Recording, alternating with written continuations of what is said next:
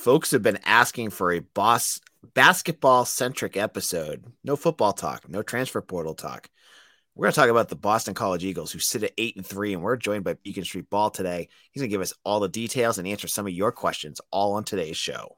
You are Locked On Boston College, your daily podcast on the Boston College Eagles, part of the Locked On Podcast Network, your team every day.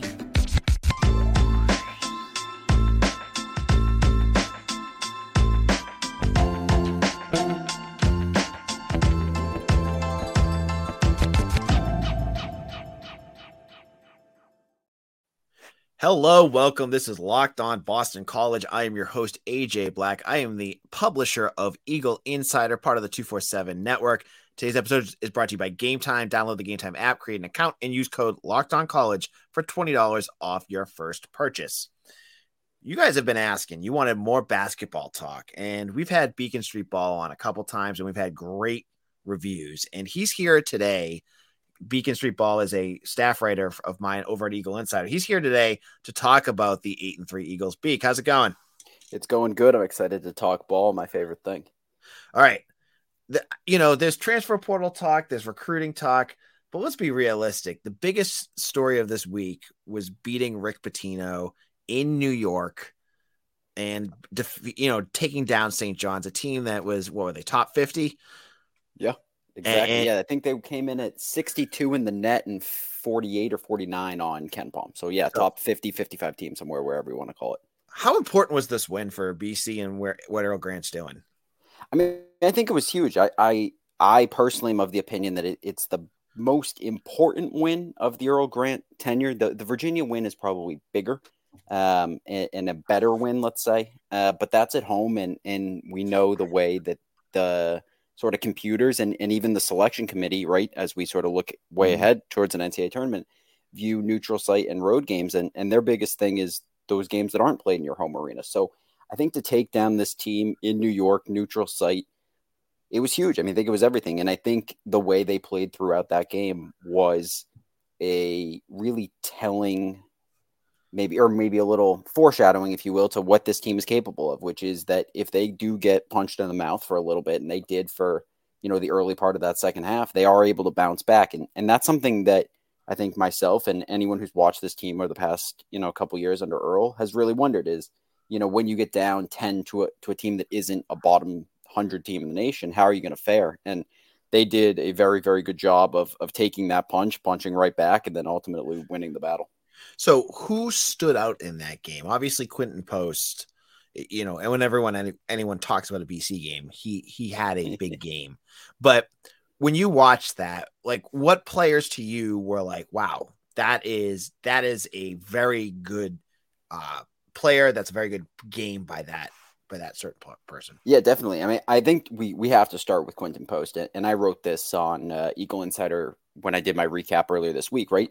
I think this cements Quinton Post as an NBA guy. I know there were scouts in the building, and I think everyone knows Quinton can shoot the basketball. I think everyone knows that Quinton is an offensive player from a scoring standpoint, but what he did defensively in this game and rebounding the basketball and passing the basketball was something that I don't think I've ever seen from a BC big at that level. I mean, the sort of creating looks for his teammates. It wasn't just assists where he was, moving the ball to the next open guy. I mean, he was effectively playing point forward. And then on the defensive side of the ball, Joel Soriano there for St. John's that's as big of a body as you're going to see in high major basketball. And, he and Post, I think, went back and forth a little bit for the first 20, 25 minutes. And then Post, I think, realized like, hey, I can guard this kid if I just play him straight up. And that's what he did for the final 15. And I thought he was by far the better player. I think Soriano outscored him, but it was fairly clear to me who the better basketball player was. And I'm hoping from Post's perspective, that's just a huge confidence builder. But to answer your question more pointedly, I thought Mason Matson and Chaz Kelly did a heck of a job. I'll start with Chaz. I've been hard on Chaz all year, but when it mattered most, he was really the guy who led the run. He had 9 points in the final 7 minutes, finished with 13 points. But the biggest thing, I think, was his composure. And he talked about that a little in the post game where, he knows what this team needs, and that's a rock and somebody who can, keep everyone calm. And I thought he did a great job of that. And then you have somebody like Mason who He might have only played 19 minutes and he finished with just 7 points and 4 boards, but he hit that huge three to sort of cap off the end of the run to come back. And I thought for the third game in a row, he was a spark plug, which is, I think, everything that we as BC fans have wanted him to be for the last, maybe, I don't know what anyone thought of him coming in. I don't think if anyone really understood the role, myself included, but I think for the last, full year of basketball, we've listen, this is a guy who needs to be able to provide quick, as I just said, spark plug like offense. And I think for the third straight game, he did exactly that. And it might have only been 7 points against St. John's there on Sunday, but it was 7 timely points that gave this team a lift. Yeah. And I want to shout out Trevor Haas, who wrote a really great article on him, if you haven't checked it out already, on the Globe. But it kind of talks a little bit about his path back from a pretty, he had an illness and what was it, an autoimmune disorder? Yeah, I believe that's right.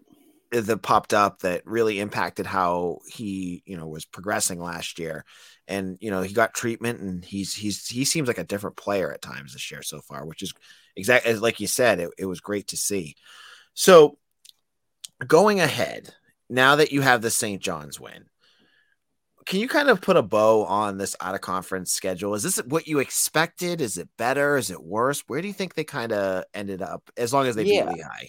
Yeah. So, and that's the biggest thing first and foremost, right? Is take care of business against Lehigh. I think everyone who I've talked to pretty close to the program or who follows the program pretty closely is sort of an unspoken thing right now. It's, we're so close to coming out unscathed, something we haven't done, for 6-7 years. Really, since you go back to that 2017-2018 team, which started 10-3 with Jerome Robinson and Kai Bowman.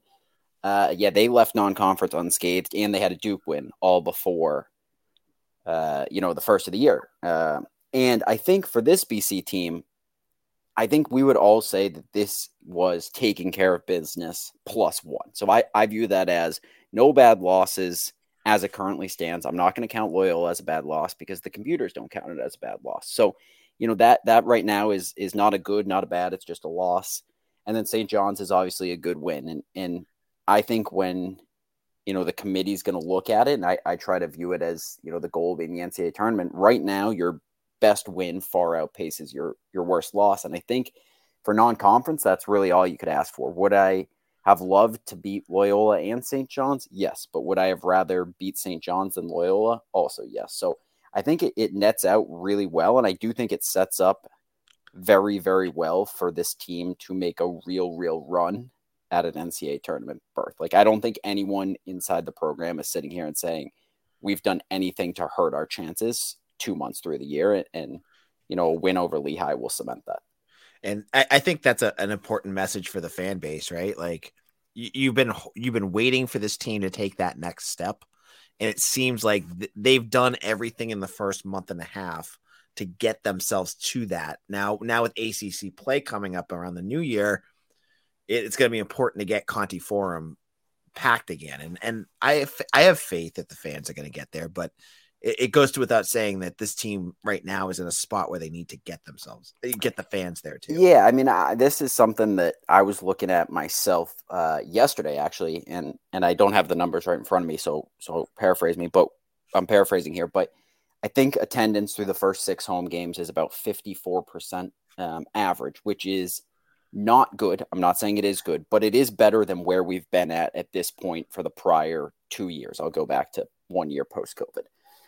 And so I think that's positive, right? But I also do see what everyone says online, which is that, we got to get this building more full. And obviously the easiest way to do that is with students. And I'm a big believer that basketball games at BC are a pretty good time and they're very easy to get to. The arenas right on campus, not something that every school has. So I'm hopeful that, when you the students come back from break, only 1 game, Wake Forest in between there, I believe they come back with Notre Dame pretty early, and hopefully that game has some juice, and then we get a win, and next thing you know, we're building juice for the final month and a half, 2 months of the season.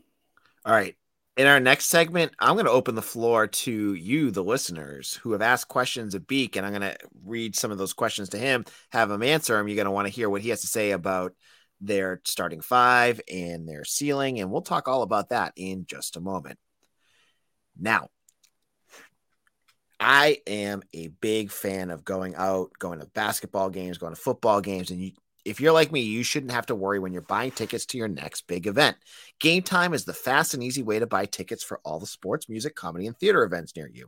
With killer last-minute deals, all-in prices, views from your seats, and their best price guarantee, Game Time takes the guesswork out of buying tickets. Now, I've said this before. I used Game Time for a football game over this last college football season when I went to the UVA game as a fan with my family. Knew it was going to rain. Found the tickets that I knew would be covered by using their seat locator.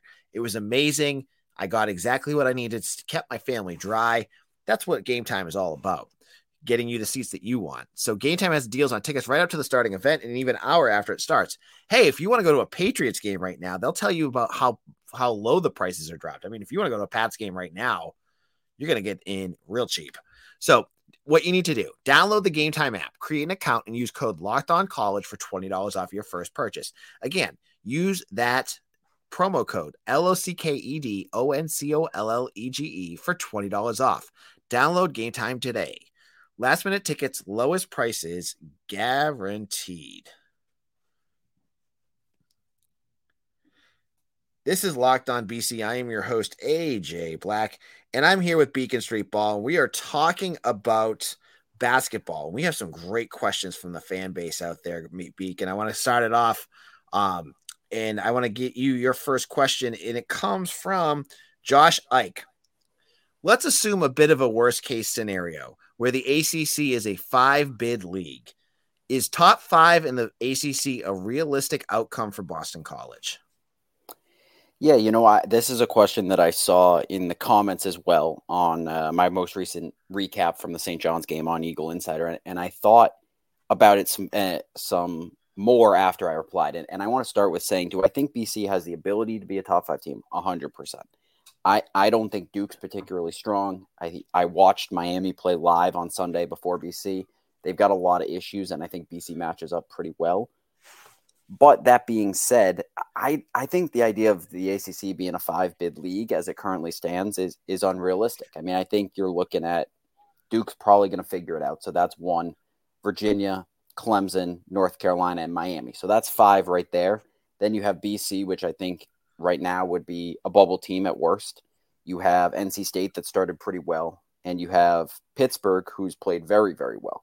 So I think probably 7 teams get in. That's where I would put the number, in which case I expect BC to be right there for somewhere between 5 to 7, I think is a realistic finishing point in the conference. And then you just have work to do at the ACC tournament in Washington, D.C. That's how I view it. All right. Ben Graves asks, what do you think the impact of bringing both Donald Hand and Mason Matson off the bench as a package has done for the team? Seems to me like it's a big change of pace for the opposition to try and defend and has given both of them more confidence. I completely agree. I think the biggest thing for this team with Mason on the floor is the spacing. The ability, when you have Mason on the floor as opposed to, I'm going to use Prince as the most obvious switch. Prince is not currently being guarded outside of 15 to 16 feet, like about the free throw line and out. Teams aren't even bothering. With Mason, teams, I think after this past week, we saw St. John's doing this, right? They're going over screens and they're really viewing Mason probably as a 3 or 4 feet behind the 3-point line threat. Well, that's the greatest thing to happen to this team because it gives guys like Donald Hand and Chaz Kelly and Claudel Harris the ability to drive, but then at the same time, it helps out Quentin Post, it helps out Devin McLaughlin, where they just have more room to operate in the low block. So I think it's been huge. I'm so happy to see Donald Hand bounce back from sort of going down at the end of that NC State game. I think we all sort of collectively held our breath, but he's bounced back and you can make the argument he's had just as good of a 3-game run as Mason has had the past week or so. All right. And then C-Mart asks, our Prince, and you're going to help me with what this means, 97.5 ORTG? Offensive rating. Okay. Thank you. On KenPom. And Chaz 81.7 offensive rating. Good enough defensively to warrant their current minutes. I understand staggering scores off the bench, but can't help but imagine how much better our offense would be with more minutes of Donalhan Jr. and Mason starting with the starters. Yeah, so I'm going to start with Chaz Kelly because I think the case of Chaz Kelly is more interesting than Prince Aligbe. So for Chaz, there's no denying that Chaz had a terrible, terrible start to the season. Like he couldn't hit the broadside of a barn, as I like to say. But, and I have it up in front of me, so I'm probably a little bit armed and dangerous here. Chaz has been a +2, so he's been positive over his last 5 games. That's 82 minutes. He started 3 of those games. And I think that matters. Now you go to Prince Aligbe, who I think had a better start than he has been recently. And for Prince, over his last 5 games, even though I don't think he's played particularly well, he's a +27. So I think it's tough for either one to really be viewed. And I don't love what Prince does on offense because of what I just said, right? He's clogging up the lane because he can't hit a jumper.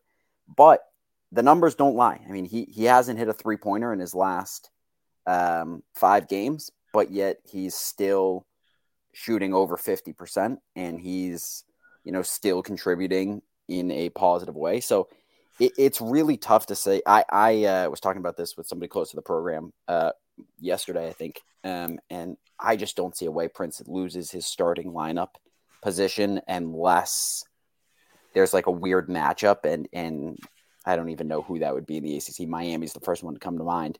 But I expect Prince to probably start for the remainder of the year just because he does provide a really good defensive option on anyone down from your 2 guards through your smaller centers. All right. In a moment, I have a few more questions as we're going to wrap things up with Beacon Street Ball to talk a little bit about the starting 5, who he thinks their starting 5 should be. Kind of, we already talked a little bit about it. I have questions about Prince Aligbe and then the ceiling of the team. We're going to get into all that in just a moment. Now, having a little technical difficulty here. If you are doing daily fantasy sports, there's no better place to do it than Prize Picks, where I have won 25 times my money this football season, and now I can play during basketball season too. You just select 2 or more players, pick more or less their projected stats, and place your entries. With basketball season, you can pick combo projections across football and basketball from the Specials League, a league created specifically for combo projections that include 2 or more players from different sports or leagues. For example, you could do LeBron James and Travis Kelce for a 10.5 combo of 3 points made and receptions. And you could do this alongside famous repeat players like Meek Mill and comedian Andrew Schultz. You just find them under the community plays. I love Prize Picks. It's easy to use, and they have a reboot policy. So even if your player's hurt, you're not going to get hosed in your pick. You just pick. If you have a player who exits the game in the first half and does not return in the second, the player is rebooted. PrizePicks is the only daily fantasy sports platform that has injury insurance. And with quick and easy payouts, PrizePick is the easiest and most confident place I would go to make my daily fantasy picks. So go to prizepicks.com/lockedoncollege and use code LockedOnCollege for a first deposit match up to $100. Again, that's prizepicks.com/lockedoncollege and use code LockedOnCollege for a first deposit match up to $100. That's PrizePicks. Daily fantasy sports made easy. This is Locked On BC. I'm your host, AJ Black. We're wrapping things up here with Beacon Street Ball. Before I get into that, Beacon is on our site writing great basketball content. If you are into BC basketball right now, 50% off a yearly subscription. You can get in for, it's like $3 a month. And you're going to get all sorts of great coverage from Beacon. You're going to get Mitch's football. You're going to get BC hockey blog for hockey, and you'll get all the scoops and recruiting news from me. We got everything over there. So head on over, get yourself subscribed. I'll have the notes, the link in the show notes if you are listening. Now, we have a few more questions for you, Beak. So let's start this off. And I just lost my page. There we go. So crunch time, 5 in conference. Who are your 5 in conference play? I feel like the only locks are Post and Jaden Zachary. After that, feels like it go in a number of directions. This is from John Hillman, not John Hilliman, the former running back. Different person. So, yeah, no, definitely. I mean, I think it's I'll give you 2 answers. I think it's going to be Post, Devin McLaughlin, the hotter shooter of Donald Hand and Mason Madsen, and then Jaden Zachary and a hotter shooter of Claudel Harris and Chaz Kelly. And I know that's a terrible answer, but I think Chaz has proven he can defend as well as Claudel has. And let's face it, the biggest game that BC has won all year is St. John's, and Chaz Kelly was the best player for the final 10 minutes. So that's going to go a long way. However, what I think it should be is I would just go straight up. I would go Zachary, Claudel, Madsen, McLaughlin, and Post, and I would just trust that there's enough scoring there to get it done, and the defense can come second. All right. I'm going to go into our comments section because there's a great question here that I didn't even think of. I know you talked about this earlier on the site, but without specifics, why did TJ Bickerstaff leave Boston College? BC definitely could use him this year. Yeah, I think there just wasn't a role that he was comfortable with is probably the best way to put it. I think that within the program, there was enough belief in Devin that he could stay on the floor for long enough. That's not to say that Devin, I think Devin was probably just as good as TJ last year, but Devin's big issue was he couldn't stay out of foul trouble.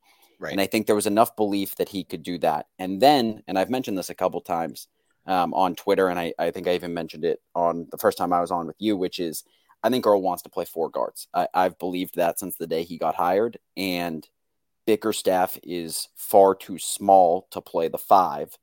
Whereas, so if he has to, my point being, if he had to swap between Bickerstaff and Glock at the five, it just wasn't going to work. Whereas if he only has Glock, he can move Glock out for Madsen, and he doesn't have to worry about finding Bickerstaff minutes. I am not a big Bickerstaff guy from a basketball standpoint. He's obviously been very, very good so far this year on an undefeated James Madison team. So hopefully he keeps it up. But I really find it hard to believe that we got 2 years of TJ at BC, and he never was really able to figure out against high major competition. So not everybody's a high major guy. In my opinion, it's as simple as that. All right. Next question from Speed Racer Fan Club President. Wow. What a handle. Right. Do you think Prince Aligbe can become a serviceable shooter, or is he doomed to become Steph Mitchell Part 2? That's a great question. Do I think he can? At this point, I honestly don't know. I watched a lot of Prince Aligbe high school tape before he came in, and he couldn't hit a three-pointer in high school. So that makes me say no. Steph Mitchell could shoot prior to coming to Boston College. So I don't know if there's anyone on the staff who's going to be able to rework a jump shot. I think Prince has all the ability in the world to do it. I'm just not sure there's someone on the staff who's rebuilding jump shots. So I'm going to say, unfortunately, I'm not sure he ever figures out the three-point shooting or really jump shooting as a whole. All right. Now we have Bruce M on Twitter who asks, what is the ceiling of this team? Realistically, probably a Sweet 16 team, and that probably sounds crazy, but I think right now Quinton Post is probably a top 3 big in the country and probably a top 15 player. And if he can continue playing this well, I think they're going to have a real shot in the ACC tournament. That's the first thing. And then the second thing would be when you play in the NCAA tournament, there are so many games that come down to who has the best player on the floor. When mid-majors have the best player on the floor, they pull upsets. When they don't, they typically don't. I don't see many teams where Quinton Post isn't going to be a matchup nightmare. And for that reason, I honestly do think the Sweet 16 is probably as far as this team could go if everyone stays healthy and they keep shooting at the clip that they've been shooting the past week. All right. Mark Falzone in our comments section asks, what are the various roles for the assistant coaches and what are your assessments of them? Oh God, this is a loaded question. I know, right? All right. I'm gonna start with the roles. So we've got Earl, who's head coach, obviously. I would call him a CEO. We've got Jim Molinari, who is sort of a defensive coordinator meets interior post-play specialist. We've got Anthony Goins, who I would call a co-offensive coordinator with Earl. And we've got Corey McCray, who I couldn't really tell you what Corey McRae does. I don't want to diminish him as a hype guy, but I think he's largely a hype guy. And then we've got, I'm not going to go into names, whatever, but then we've got your video guys and your sort of grad managers. And then we have Adam Walsh, friend of the program personally, who's the director of basketball operations, not obligations. What are my assessments? I'm not an Anthony Goins guy, so I'm just going to focus on him. I don't love the offense that Goins runs, but I will say this. I think the offense has gotten significantly better since Kansas City. There was some stuff in that St. John's game, which as soon as I figure out I said this on the last episode, but I am hoping to do it before the Lehigh game. As soon as I can get some time to put together some video breakdowns. I mean, there was some stuff in the second half that was elite level college offense with back cutting and the way they were using post to move defenses sort of back towards the goal line. Or the goal line, Jesus, the basket. So, yeah, I don't know. We're not talking football here. Out of my bad. But yeah, so, I mean, there was some high level offensive stuff. So, maybe Goins is growing on me a little bit, but, I think Earl does a great job at the defense. Molinari does a great job at the defense. And I think these coaches have so far to date. I mean, I place blame on the head coach whenever teams lose, but I don't think there's a lot to say here negatively about the way the coaches have done so far this year. All right. And I think that wraps up our questions. So we had a whole episode just talking basketball and it feels good. So Beak, where can people find your work? And if you have stuff that's going on, tell the people about it.